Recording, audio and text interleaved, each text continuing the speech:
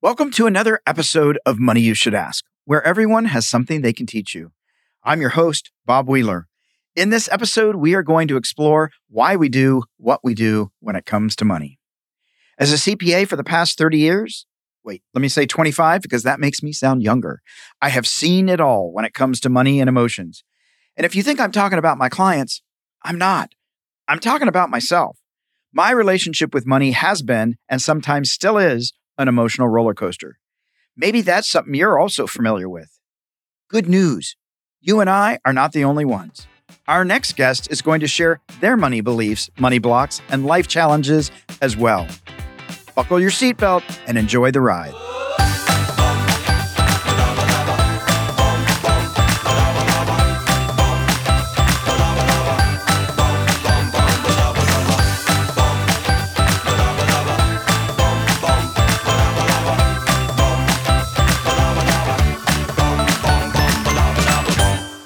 Our next guest is Nick Espinosa, an expert in cybersecurity and network infrastructure.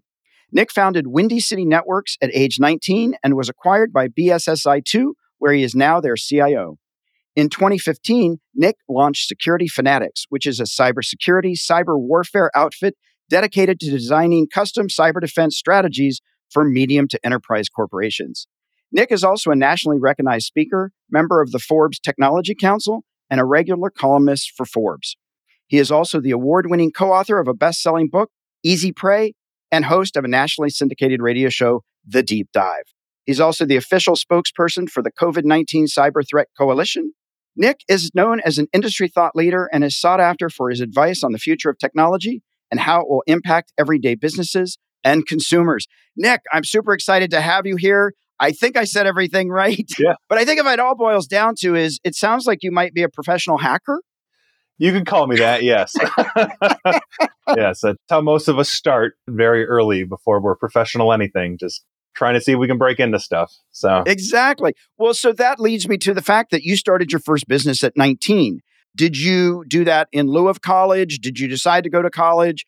And was it the hacking that sort of said, hey, how did we get here? my 90-second life story, if you will.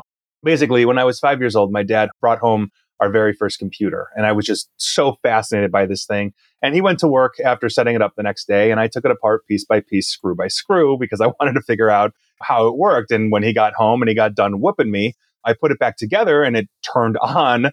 And at that point, to his credit, he's like, okay, he's got something here. Like, let's let him keep going. So he fostered that in me. I built my first computer at 7. Wow. I started programming in languages by the time I was 9. I had about 10 or 12 languages that I could do.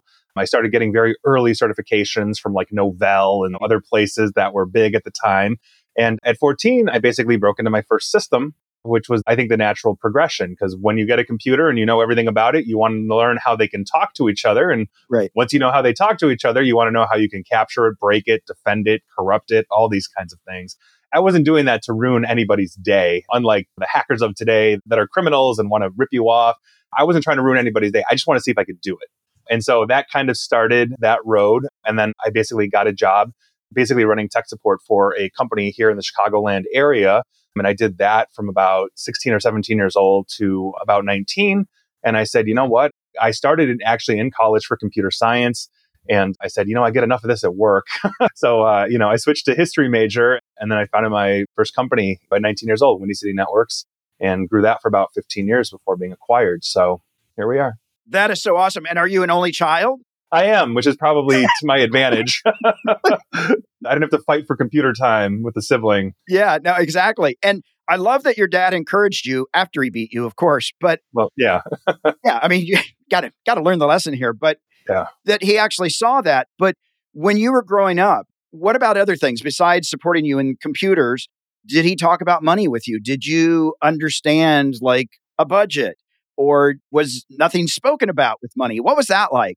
Yeah. So my dad eventually got his financial planner certification, if that is any indication. Although, interestingly enough, he worked in IT, he worked in technology. So I'm second generation nerd is what I like to call myself, Okay. in that sense. But yeah, and it was very interesting because he was a very meticulous person. He was essentially my first CFO, if you will. Right. He would come with the spreadsheets and tell me to the penny, good, bad, and ugly and all of that. And I honestly, and maybe it's the father-son relationship, but I just didn't want to hear it. I was very much like my mom in the sense that, oh no, like we'll figure it out. It's fine. I'm just winging it, you know? And so a lot of that didn't seep in. He was the one that recommended, rightfully so, that, when I'm in college, I take business classes and all of that. I happen to be on the 11-year plan, literally for college, just because I was working full time and, Right. doing everything else. But yeah. So I did get interesting financial advice. I don't think I really took it, especially in my 20s. Think about it. You're 19, you're 20 years old, you're making way more money than anybody around you, making more than my dad was making, when he was in this business. You're going to do stupid things. Yeah. And so I went through my stupid phase era, and I'm also an extrovert, so that doesn't help in any way. Right. So, but yeah, no, I did get solid financial advice. I just can't say I took it. You just didn't take it. Right. Now I do. And when did that turn around? Like, was it getting married? Was it just realizing, oh my God, I just blew through $1 billion? Like, what was that moment that you said, I got to do this crap different? Yeah. So honestly, the realization was a relationship had ended. I'd had a girlfriend for about a year and we were getting serious and all that. And she's like, no, like you spend all your time at work. Like this isn't going to work. And what I would do at the time is I would throw a relationship would end, and I had lost multiple relationships because I'm more focused on growing a business than I am really anything else at that point in my life. And so by virtue of that, it really made me become introspective in a way that I just hadn't been before.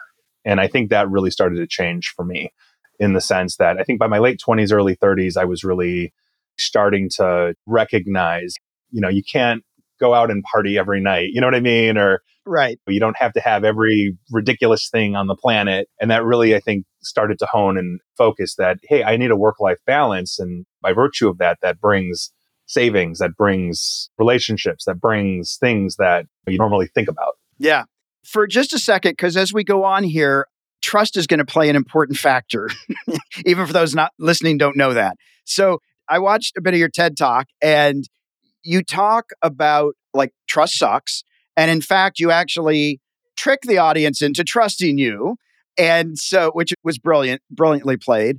But you talk about trust sucks. So like, why should we trust you? Yeah. How do we know when to trust? Right. Well, I think the TED Talk you saw of mine was my second one. I've done 4, actually. Watch them, people. And my first one was actually called Trust Sucks. And I think what we need to understand is that we need trust in our lives. So don't get me wrong when I have a title called Trust Sucks or law number 3 that you're talking about of the 5 laws of cybersecurity is humans trust even when they shouldn't, right? That's right. Like we need trust in our lives. We cannot have a society without trust. And if you can look at, without getting political, you can see the political divide, how one side doesn't trust the other, right, and how that's contributing to what seems like a breakdown of society. So we need trust. We need to be able to trust our spouses, our kids to some extent, right, our parents, all these kinds of things. But where we have to draw the line is basically creating a filter of distrust when we're online, when we're doing things online, meaning the way we approach, let's say, an open and honest conversation with a loved one is not the same way you'd approach a conversation with somebody that just connected to you on Facebook and says, hey, I'm your long lost friend. And we have multiple aspects of trust. So, for example, there are 2 core sides of trust. There's affective trust and there's cognitive trust.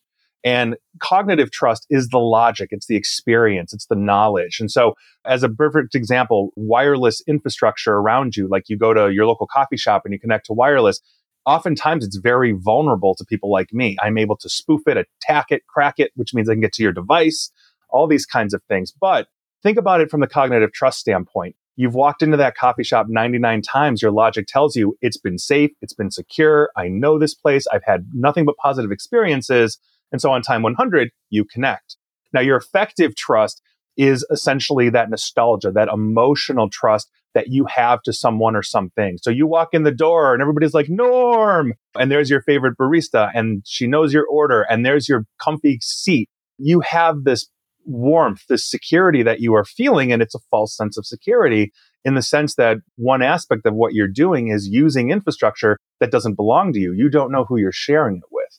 And so when we're walking into these coffee shops, we can have that Norm kind of experience, but understand it starts and stops, let's say, with that interaction. We are entering a trust relationship when we're walking into a coffee shop, a supermarket, whatever it is, and handing over a credit card, that they're going to basically take that in a secure manner. We're trusting that their wireless is going to be secure, and oftentimes it's not. So that's essentially the premise here. We trust, and it gets us into trouble online constantly. People joke with me that technology and I just always have issues. Like, even the other day, I was going on a Zoom call and I couldn't get the freaking video to work. And there's 10 people waiting for me. And the CEO goes, "No, it's Bob. It'll take 5 minutes. It always does." Right. Right. So I'm wondering about us that we want to go online and do our banking, or we want to trust when we hand our credit card to the server that when they come back, they didn't process it through some cyber internet thing that just stole all of our information. Right. How do we know the difference? Because there is so much stuff online, and yet constantly people are like, "Bob, don't use the hotel internet." And I don't know. Right. Well, it's good advice not to use the hotel internet or the airport internet or the airplane internet or the Starbucks internet, Right. whatever internet that is not directly you, that you control. That's a good one. But I'll be honest, I do my banking online. I have no problem with it. I have my mobile phone, which has a lot of security and protections on it. I can enable things like multi-factor authentication so that it's not just a single username and password that gets me into my money. And I think that's where a lot of people really fall down. Understand that when you're looking at a bank or any kind of financial institution that you do business with, there are two sides to the security coin. One is the security that they are giving on the back end, meaning how is the bank or the financial institution not getting themselves hacked? Yeah. Because if I can get into the back end of the bank, I might be able to access not just your account, but everybody's account. And that is something that terrifies the bejesus out of them, because that's reputation damaging. That's putting you out of business. That's the FTC and the SEC coming down on you like the fist of an angry God. So that's the one side of it. And financial institutions tend to have pretty solid, above average to excellent cybersecurity because they fall under a lot of compliance laws, but they also recognize this is where the money is. So people want to rob us. Right. I mean, this is the dawn of civilization. I mentioned that in the talk too. Yeah. At the very time that somebody created the very first bank on the planet, there was a person that's like, "Oh, that's where the money is? Oh, I'm going to rob that." I'm going to take that. You just centralized everything for me. This is great. And so you have those people out there. They're always going to be out there. And the banks basically hire armies of people like me to ensure that the back end of their security is good. Now, that's the one side. The other side is what you control, your shared responsibility with that financial institution, that you have a good password. Your password isn't password, right? And usually they have complexity requirements, that you're enabling good security controls, that you're not connecting to a machine that is heavily infected and then trying to get into your bank and they're stealing your credentials and all these kinds of things. This is why we need to maintain a certain level of vigilance and distrust when it comes to our technology, so that when we are banking online, it's more secure. And we can also do other things too. So for example, I don't use credit cards. I have a debit card. And what I do is I have two bank accounts within the credit union that I actually use. One of it has the pool of money. The other one is actually attached to the card. So I have no more than maybe $50 to $100 on that card. And so if it's ever stolen, you're not going to get anything. The only difference would be like if I'm going out to like a nice dinner, I might move a few $100s, or if I'm going to make a purchase immediately, let's say buy a new TV, I might move a couple grand, and then it gets moved out of the bank account immediately. But if you were to hit that card right now, I mean, I can live without $50 to $100 as the fraud protection kicks in and gives it back to me in 6 months. Some people can't. So by virtue of that, it's one of those things that if you don't think about, you can make a debit card vastly more secure than a credit card. Right. Because I don't have the ability to just cut off funds. I have a $10,000 limit. Well, only 500 is allowed until I unlock it. Right. And that's not a feature that you typically see. So there are some tips and tactics that you can use yourself to actually make sure that you're working in a secure manner. Also making sure like your phone's encrypted. So if your phone's ever lost or stolen, they can't get access to the app. Don't save the password to your bank in the phone or the computer. That way, anybody from your kid to an attacker can't just log in. It's those kinds of things. We just have to be considerate of these things. And a lot of people just trust technology. They're oblivious of it. Or they go the opposite route and say, you know what, I'm straight up Amish. I'll take my horse and buggy to the bank and deposit it in dollars. Exactly. Everybody's different, but you don't have to be. And just coming from somebody that's under attack on a regular basis, given my job, I bank online. So what does that tell you? There you go. My cousin used to have like 42 symbols, and every day it changed to a different. I'm like, that was a full-time job trying to keep up with his password. Right. People don't understand how to make a good password. And I see that all the time when we're walking into a corporation and audit it, and the IT department is probably like, we have the best password policy And it's like 47 characters, 9x2, 7-3, 4. You know what happens when we walk around? We see the passwords on Post-it notes on the monitor or sitting under the keyboard. So when we're looking, we just pop over the keyboard. Oh, there's every password that you've got for the month. So understand you don't have to go that crazy, but length in passwords is your best friend. And so the longer your password is, the harder it is to crack. And that's one of those things. So one of my key passwords that I have that is actually the encryption on my laptop is about 30 characters long or so. It's a phrase from my childhood. I will never forget unless I go senile. And in my house, we had English, Spanish, Hungarian, and German spoken. So you can figure that one out, So It's one of those things. Good luck. Right. It's just one of those things where I'm going to know it and nobody else is. And I don't have to have the 97X whatever that I'll never remember. So there you go. All right. So what I'm also hearing is that I need to take all the pieces of paper out that I flipped on the back of all my employees' monitors so I could get into their computers. Yeah. See, we look for those kinds of things. I wasn't the only one that thought of that. Oh, yeah. In drawers, under desks. Oh, my God. We had one that basically took a stack of Post-it notes, pulled up half of it, wrote the password down, and then put the stack back on top. And we could see the crease. And we're like, there's the path, people try different things, but if it's written down and it's eyeballs, we run what's called a shoulder surfing attack on you. Oh, that's hilarious. Meaning we're surfing on your shoulder, watching what you're doing. So it's hilarious. So how concerned should we be when Target or Chase comes out and says, we accidentally gave out your information. We have the best security, but we're going to have to issue you a new debit card, or we're going to thousands of people Millions. Get those notices. A lot. Millions. Ugh. Hundreds of millions. It's the problem. I mean, so think about it this way. We're both sitting here in America. Both of us are U.S. citizens, I presume, which means... For now. We'll see.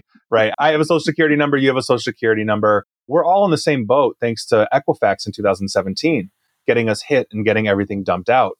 Understand that there are some things that are intrinsically yours. Let's say that social security number, which, for the record, you can't change. It's not something you can't go to them and say, I've been the victim of an identity theft or I'm under attack for this. You can ask the guy that put his LifeLock, the LifeLock CEO. He plastered his actual social security number on every billboard in the United States. And from what I learned, he basically had 80,000 attacks on his credit in the first year.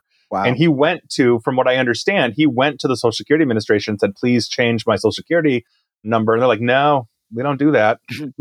You were stupid. Right. My point being is that some things about you are immutable. If you lose a credit card, you have fraud protection. You're going to get a new card, those kinds of things. You can go back and you can dispute claims and get your money back.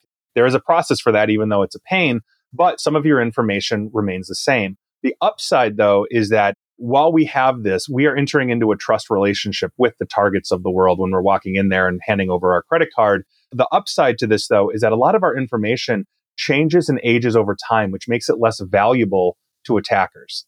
Meaning, you might get divorced, you might get married, you might change an address. These kinds of things happen. And so the further away we are from a data breach, it tends to be the less valuable that our information is, minus those immutable things. So that is one of the plus sides, one of the upsides, if you will, of that. But it's a problem. And again, this comes into that trust methodology. It's also why, like I said, I use a debit card. I go to Target, I'm going to use a debit card. I'm not going to use anything else because I know I can control the purchases. And if I'm ripped off, I'm not losing my money. I'm losing $50, $100, and I'll get it back, Yeah. And I've heard that before about using the debit card versus a credit card because of that reason. They can only take so much. Right. And I love that secondary account that you feed the money to. Right. Yeah. Don't keep your whole paycheck on the debit card. Move 90% of that paycheck out, leave what you need. And then by virtue of that, you're not going to be scrambling to pay your mortgage next month if you get hit. Yeah. Now, in the TED Talk that I saw, which was obviously the second one, and so the numbers may have changed because it's a couple of years, but at that time, 7.6 billion people on the planet and about 3.6 billion go online. Yeah. Around 4 now. Okay. So is the other 4 billion, are they all babies or are they just people that are not trusting? What's the other group of people that aren't on the internet? It's overwhelmingly the extremely poor. A lot of countries don't have infrastructure or they have very minimal infrastructure that only caters, let's say, to center urban areas where only the wealthy can afford it. And so if you're looking at large swaths of Asia, large swaths of Africa, where there are heavy populations, there is little infrastructure in some of those places. That's also why we have deep concerns with hacking as well, because groups in economically depressed areas, like the Russian mafia, for example, are looking for kids with aptitude, and those kids can't get MIG jobs. They'll make more money breaking in and stealing money from fat, rich Americans than they will anything else. Wow. Which is essentially their training platform. Come rip them off. They don't mind, and so we see that constantly. But the vast majority of them are not hermits by any which way of the world. It's that they're economically disadvantaged. And by virtue of that, having a lack of access to the internet gives them a lack of opportunity for more advanced education, for communication, for potential jobs outside of their current geography. Most people don't go beyond 50 miles from where they're born in the world historically. We have in the United States the privilege of being blanketed by a massive amount of infrastructure. And while we have economically depressed areas, statistically, they're vastly smaller than access. I mean, I can drive 20 minutes outside of Chicago, hit cornfields, and I can still get internet. Right. And that's something that, people just really don't think about. But no, a lot of it is coming from areas where they just simply don't have the money. Yeah. The economics to do it. We are definitely very spoiled and entitled and thinking it's everywhere in the world. Mm-hmm. So it makes me think of two things. One, I've been to Nepal a couple of times, and it was about a 10-year span in between. The first time I was there, you were lucky if you could go to an internet cafe and maybe make a connection. Mm-hmm. And it might have even still been the, the old school. I don't remember.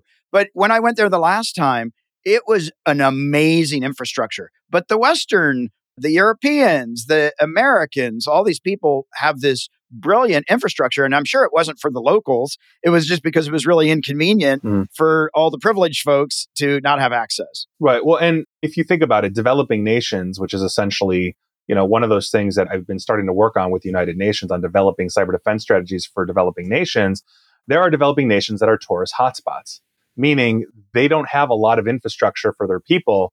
But believe me, when the massive hotels and resorts show up, they are going to pay for that because, when the Americans show up or the Europeans show up or whoever shows up with money, they want internet and they want good internet. And so, yeah, I think that's one of those things that if you're looking at, let's say, the capitalist side of this, a rising tide really does raise all boats. The only problem is that the government, because they're so focused on tourism dollars oftentimes, or they're focused on those urban centers that are actually generating money for their economy, that's where they're focusing the infrastructure out. But you can go, like, as well connected and surveilled as China is, there are huge parts of China where they basically don't have the internet, or if they do, it's only for the party, that is basically watching everybody else. So we see it worldwide. It's not an ununique thing. And we have pockets here in the United States where people simply can't get good bandwidth or decent internet at all.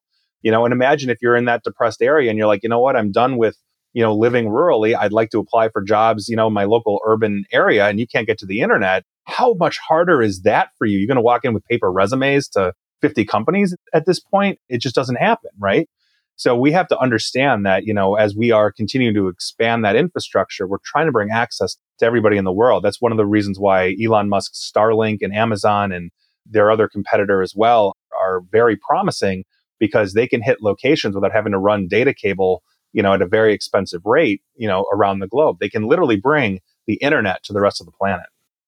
Well, there's two questions there. One, we were out camping and somebody looked up in the sky and said, oh my God, look, there's like 60 stars in a row just going across the sky. And we were all freaking out. And they're like, it's an asteroid. It's a falling star. No, it was Elon Musk shooting satellites. It was a very fascinating thing. Yeah. But I also thought, oh my God, if we were being invaded by aliens right now, right?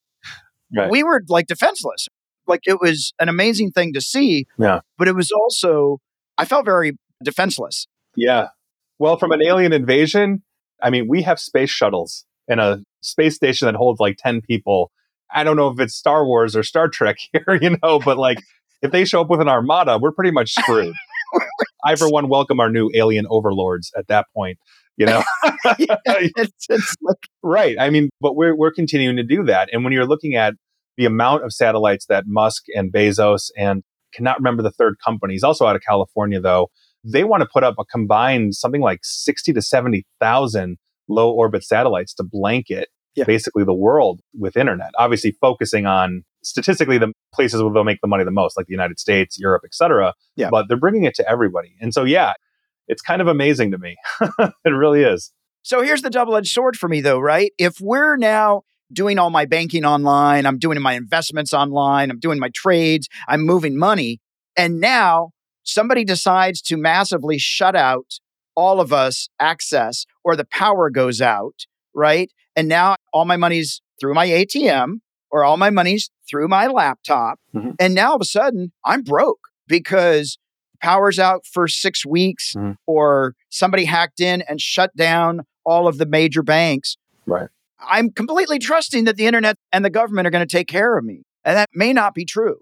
Right. Well, I mean, that's one of the reasons why I'm surprised you're not heavily invested in canned foods and shotguns as well. You know, so, Well. I mean, just, given the way we're going, the point is you're right. And that is a deep concern. We have 16 core critical infrastructure verticals here in the United States. And if you recall recently, President Biden, months ago, earlier this year, was on stage with Vladimir Putin, president of Russia, basically saying, you can't hit these things. You can't colonial pipeline us again. And that is a deep concern. We have some very seriously inadequate controls around a lot of our critical infrastructure. One of the biggest challenges we have right now is actually securing our water districts. We have over 50,000 water districts in the United States. Most of them don't even know what assets they're running. They can't even identify all their computer assets, let alone secure them and defend them. The federal government has this problem as well. We also know that our nuclear power plants have been probed consistently by basically state-sponsored intelligence agencies and attackers to see where we would be vulnerable. Think about it this way. From a cyber warfare standpoint, if we were to get into a hot war with any country that, let's say, stood a chance of really doing damage to us, the first thing they're going to want to do is make us deaf and blind. They're going to want to cut the power. They're going to want to cut communications as fast as they can.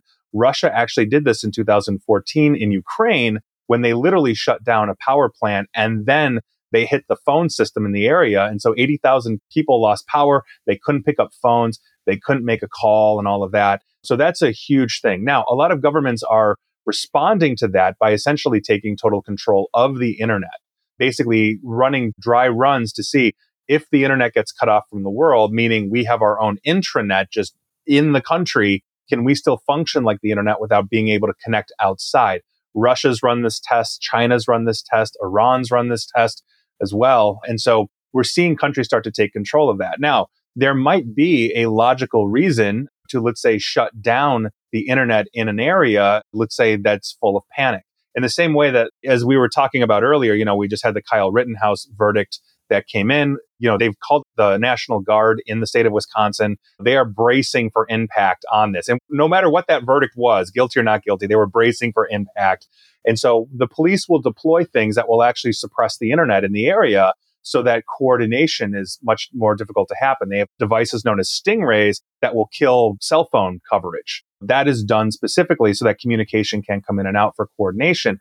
Or what happens if there's a national panic and everybody decides to make a run on the bank? You kind of want to cut the internet off so that people can't hit the ATMs, can't drain the banks, to stabilize the economy temporarily. So there may be justifications in a national emergency to actually, take those kinds of actions, or localized emergencies in that case. But overall, to your point, yeah, I mean, part of having a diversified portfolio is to understand that you can withstand an extended outage. Now, most of the time, these are highly redundant. They're running massive data centers in Microsoft and Amazon and all of this. And so your data is actually replicated multiple places. So you're sitting in California, for example. Let's say you're in LA and LA just happens to get nuked and you survive. The data center in LA has been replicating to San Francisco and Dallas and Chicago and New York, like all the time, constantly. So understand that we have peace of mind in the redundancy of the infrastructure that we've created, even though we have these weak points that we can attack. My other final question as we jump into some other stuff, but what is our other hope? And I was going to say our other hope, Obi-Wan Kenobi, because I feel like you're the wise one here. And it can feel overwhelming, right? It's like, Sure. Is there any hope? Do we live just a paranoid life? Like, how do we go forward from here? Yeah. So I speak a lot. I get on stage a lot. And my message, while there are terrifying things out there, is basically like, look, I love technology. I embrace technology. I use every technology. I have every stupid gadget that you can possibly think of. I have a ring that's a fitness band. I've actually seen a toaster that you can connect to wireless so you can print things on bread. Like, I love technology, but I know that anything that I'm doing with my technology has to be married to cybersecurity. It has to be married to awareness and good choices. And as long as you are approaching technology, I don't care if it's answering an email from your grandkids or your spouse or whatever, you are looking at it in a correct skeptical eye until you validate it's actually legitimate. That's all we're talking about here. So love technology, embrace technology, just understand it has to be married with cybersecurity. And I think that's just the message that has to be out there in the world. We're not going Amish. We're not going back. And we're going to have new and innovative products out there, which brings, opportunity for exploitation.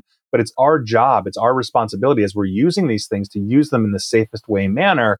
And that means that we have to have awareness. That becomes awareness of basically the infrastructure around you.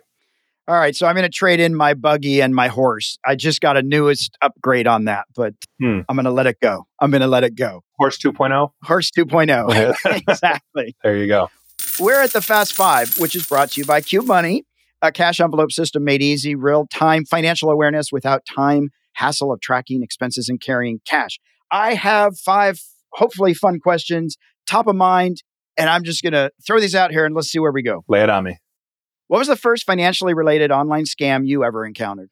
The first financially related online scam I ever encountered was a client calling me that basically had a bank account wiped out. Wow. Does that count? It does. Were you able to help him recover it? We were able to help him secure himself, but it's usually up to the bank to basically say, can we pull the money back? Does it fall under FDIC insurance? But that was my first one. I mean, and like everybody, I've had illegal card use. My debit card, somebody stole the number some way, like probably at a gas pump or something. And by virtue of that, they tried to charge $2,500 to my card and they didn't go anywhere because I had like $50 on it. Yeah, that's why I do this. That's why you do it. Yeah. Have you ever gotten in your own way of your financial goals in the past? Oh my God. That describes my 20s. And yes, absolutely. Absolutely, I have. You're making good money. And like I said, I wasn't listening to the sage advice of those that were smarter than me at the time. Lesson learned. But yeah, absolutely, I have. So you focus on cybersecurity. What is your biggest insecurity around money that you're experiencing like now? Well, I mean, just sitting right now in the pandemic, with the great resignation, just as a business owner, it's difficult to find good people, which means it's difficult to grow. It's difficult to expand. And so by virtue of that, am I affecting my top and bottom line by, let's say, not spending more to hire when people aren't worth it, but they're needed? So I would say that that's one of those things right now that we're really focused on, and it's a concern of ours because we're going to keep growing. Cybersecurity is not going away, and so we just have to keep finding those people, and that is a concern. That's hard because I'm frugal and I hate spending money if it's not money well spent. Yeah. Oh, well, I mean, when I'm on stage and like somebody asks me, says, hey, I've got a kid in college, he or she go into cybersecurity. And I said, look, even if they suck, they will make 6 figures right out of the gate. They'll be out of your basement. I mean, that's just the nature of it. And so we will hire people, and not just me, any cybersecurity outfit will hire inexperienced people for a lot, just under the expectation that you're going to spend even more money to train them and hopefully retain them. So yeah, it's a huge thing. Yeah, it's crazy. Have you ever regifted a gift? Only on white elephants. If you know what a white elephant thing is. I do. Yeah. All right. Yes, we actually have a set of Star Wars mugs, kid you not, sitting in the basement. And every year it goes back into circulation. And one of my friends is going to get that thing. And I might get it back one year. But yes, yeah, we do that constantly. That's funny. Have you ever dined and dashed when you were like in your 20s and money was tight? Did you ever dine and dash? No. Actually, because I'm trying to think. If I would have done that, it would have been in my teenage years. Yeah. And no, I can't. I don't think I ever did. And I think it's in part my dad was a pretty religious guy. Yeah. And I think that guy, just the morality and the ethics of that would not allow me to do that. Couldn't do. I have to sleep at night, I would have looked so guilty. Like, I've never done that. Like, I've had cousins, everybody, let's do this. I'm like, they will find me. There, there could be 10 billion people. They will find me. So, yeah. Well, and if you think about it, I mean, my day job, literally a good chunk of my day job is to lie to people because I got to break into your life, right? You're hiring me to break into your company. I'm going to have to lie to you, but I got to look myself in the mirror at night. So yeah, there are lines I don't want to cross for that. Absolutely. Absolutely. Well, we're at our M&M moment, our money and motivation piece. And I'm wondering if you have a piece of financial wealth wisdom or a practical tip that you've found around money that's helped you. I mean, you gave that tip about having the two accounts Mhm. because that's an awesome one, but you have another one. Yeah, rob a bank, right? No, yeah, no. Honestly, I think that if I'm thinking money advice and I'm thinking this through, one of the things that I think has benefited me well is to understand essentially trending, meaning what's trending on Google. Like, what are we looking at in terms of, let's say, adoption by people, and then investing in that.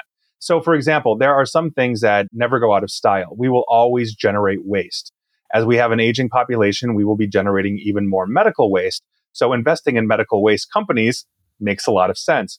We're always going to have technology. We're always going to have innovation, which means we're always going to have cybercrime. We're always going to have hackers. Investing in cybersecurity, not to plug my industry, tends to be a very safe bet. We're not going anywhere and we're 500,000 bodies short, meaning we are coming up with new and innovative ways like artificial intelligence to make our jobs easier to basically offset the bodies that we need.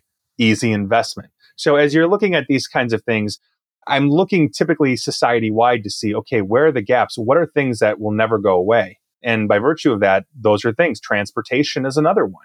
You can think about it. Healthcare is another one. These are safe bets in my mind because you might not make $1 billion overnight, but you will make money in these over time. And that's what I learned from the Vanguard guy, the founder of Vanguard. Cannot remember his name, like Steve Vanguard or whatever it is. Yeah.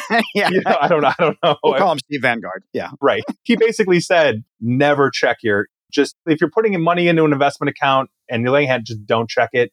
Don't check it. Don't check it because it'll freak you out. You'll see it go up, you'll go down, but over time, you do nothing but go up. Yeah. And I thought that was really good advice too. No, that's so true. I mean, we talk about that a lot. The market is driven by emotions. And I can tell clients, hold. And I've lost all this money. No, you didn't lose it until you sell it. Now you've lost it. Yep, Right. You lost it. There we go. Gone. Right. But it is that you've got to put it in and not look at it and not rely on your emotions because you can't always trust them. Right. Exactly. And nobody wants to see money like you see it. Oh my God, I'm losing money every day that I'm not doing something. Well, not necessarily. Look at Bitcoin, right? Look at cryptocurrencies. I mean, they've gone nothing but up for the most part, despite all of the issues and the woes and the problems and the theft and everything else. But it tends to still be a hot commodity right now, even though it's very hard to cash in. Yeah. So here we are. Here we are. Well, Nick, I so appreciate you coming on. What I really love is that even though you started building computers at 5 years old and your father saw something there and helped nurture that, you did have your bad years where you were not necessarily being responsible, not necessarily doing it right, but then you had that epiphany moment or self-reflection that said, it is nice to have everything in the world, but maybe I don't need everything in the world. And maybe there are other priorities that I need to focus on. And so, I don't really hear any like regrets or any of like, shaming, where I know a lot of people will beat themselves up for past instead of just going, it's part of my history. Right. Yes. I have a motto in business that basically is, I can't fix what I can't see. Right. One of the best things any one of my employees can come to me and say is, Nick, you're an idiot and here's why.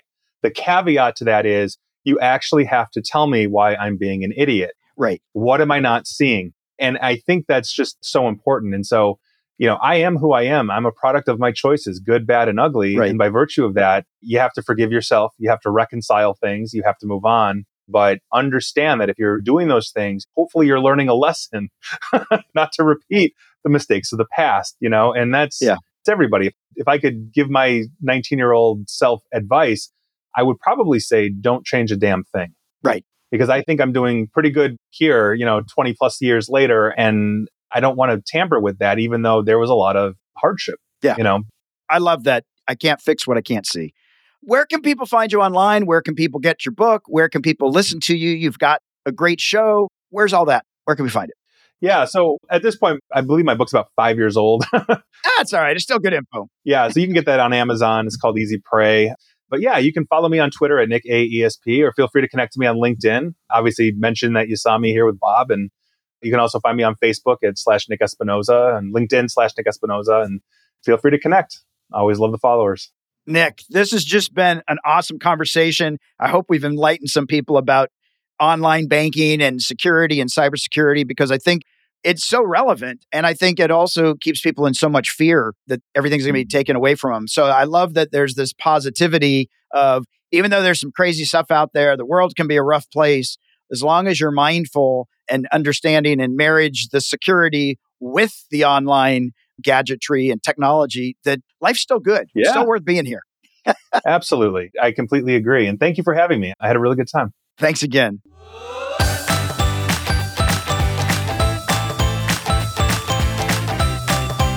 We hope you enjoyed this episode. Did you learn something new about your relationship to money today? Maybe you have a friend who has some financial blocks or beliefs that are holding them back. Please share this podcast so they too can get off the roller coaster ride of financial fears and journey towards financial freedom. To learn how to have a healthy relationship with money, visit themoneynerve.com. That's nerve, not nerd. We'll be back next week with another perspective on money and the emotions that bind us.